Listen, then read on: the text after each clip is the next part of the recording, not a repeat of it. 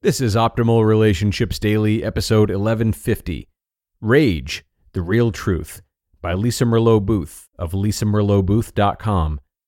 Hello, everybody, and welcome to ORD, the show that's all about improving your relationships. I am your host and narrator, Greg Audino, and I bring you some of the best relationship content around 7 days a week. And today's post is all about rage, which unfortunately can play a big role in many relationships. Let's look to this article for a realigned perspective on rage and how we can make sure that we have a healthy relationship with it as we optimize your life.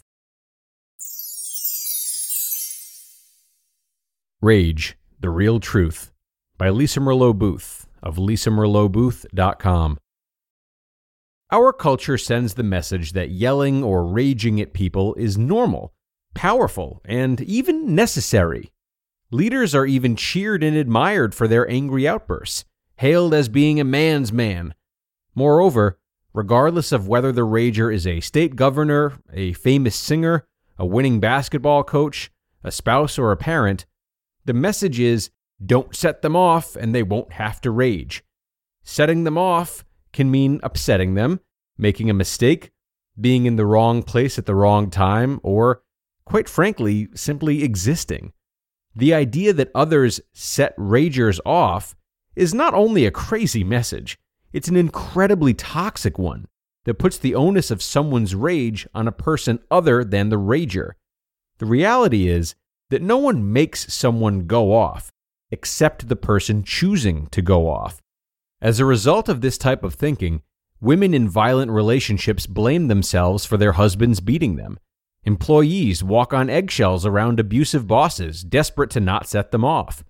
Children internalize that they are bad because their raging parent blames their rage on the child's actions.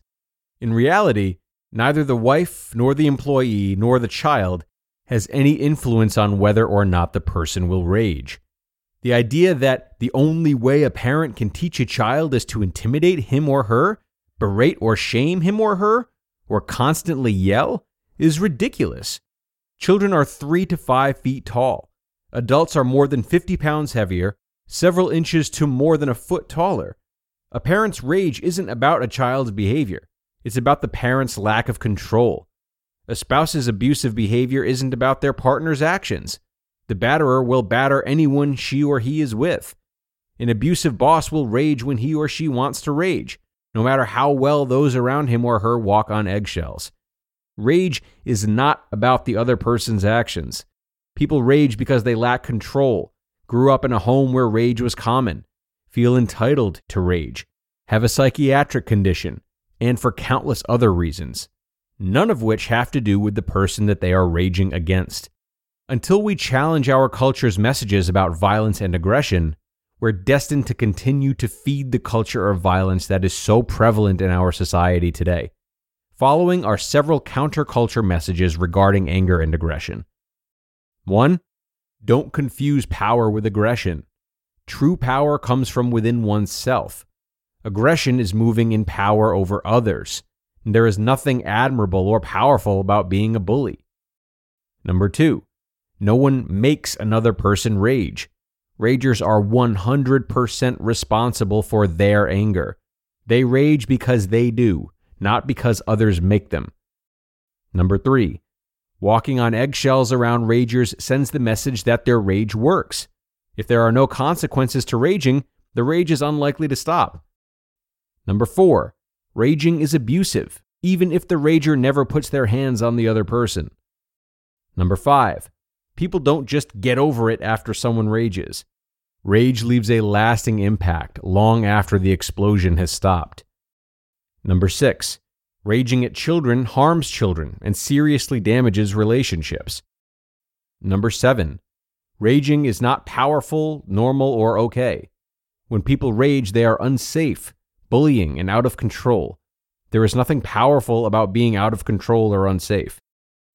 8. Raging is not leading, teaching, or coaching. It's out of control behavior under the guise of teaching others. 9. There is no justification for rage. And 10, rage isn't sexy, courageous, or helpful. It's a toxic acting out that damages people's spirits, marriages, workplaces, and families. Don't romanticize violence. He or she deserves it is a lie that keeps ragers in denial. Ragers rage because they choose to, not because others make them or set them off. Rage is a violent choice to everyday life problems. Don't be fooled into thinking that it's an okay choice. Our culture sends crazy messages about anger and rage. It normalizes rage and even encourages it in our men, leaders, coaches, and society at large. Rather than normalizing aggression in relationships, our culture should be talking about its repercussions. Following are a few of many consequences of rage or aggression. Raging parents have children who fear for their safety from the person who should be the safest person in their lives. These children often grow up to become ragers themselves or marry ragers. Raging bosses have employees who can't stand them, don't give their all on the job, and count the days until they can leave. Raging spouses have partners who fear them rather than love them. Rage pushes people away, even as the victims stand there and take it. Slowly they get more distant, more tired, and more resentful. As rage continues and time passes, most people leave the rager, resent the rager, or lose all respect for the rager. This includes spouses, children, employees, and friends. Regarding intimate relationships in particular, songs like Love Hurts and Love is a Battlefield send ridiculous messages about love that teach us to equate love with pain. Why in the world would we want to do that? And why would we ever want to teach our children to do the same? Love should not hurt, and love most certainly should not be a battlefield. If it is, then people are choosing the wrong partners.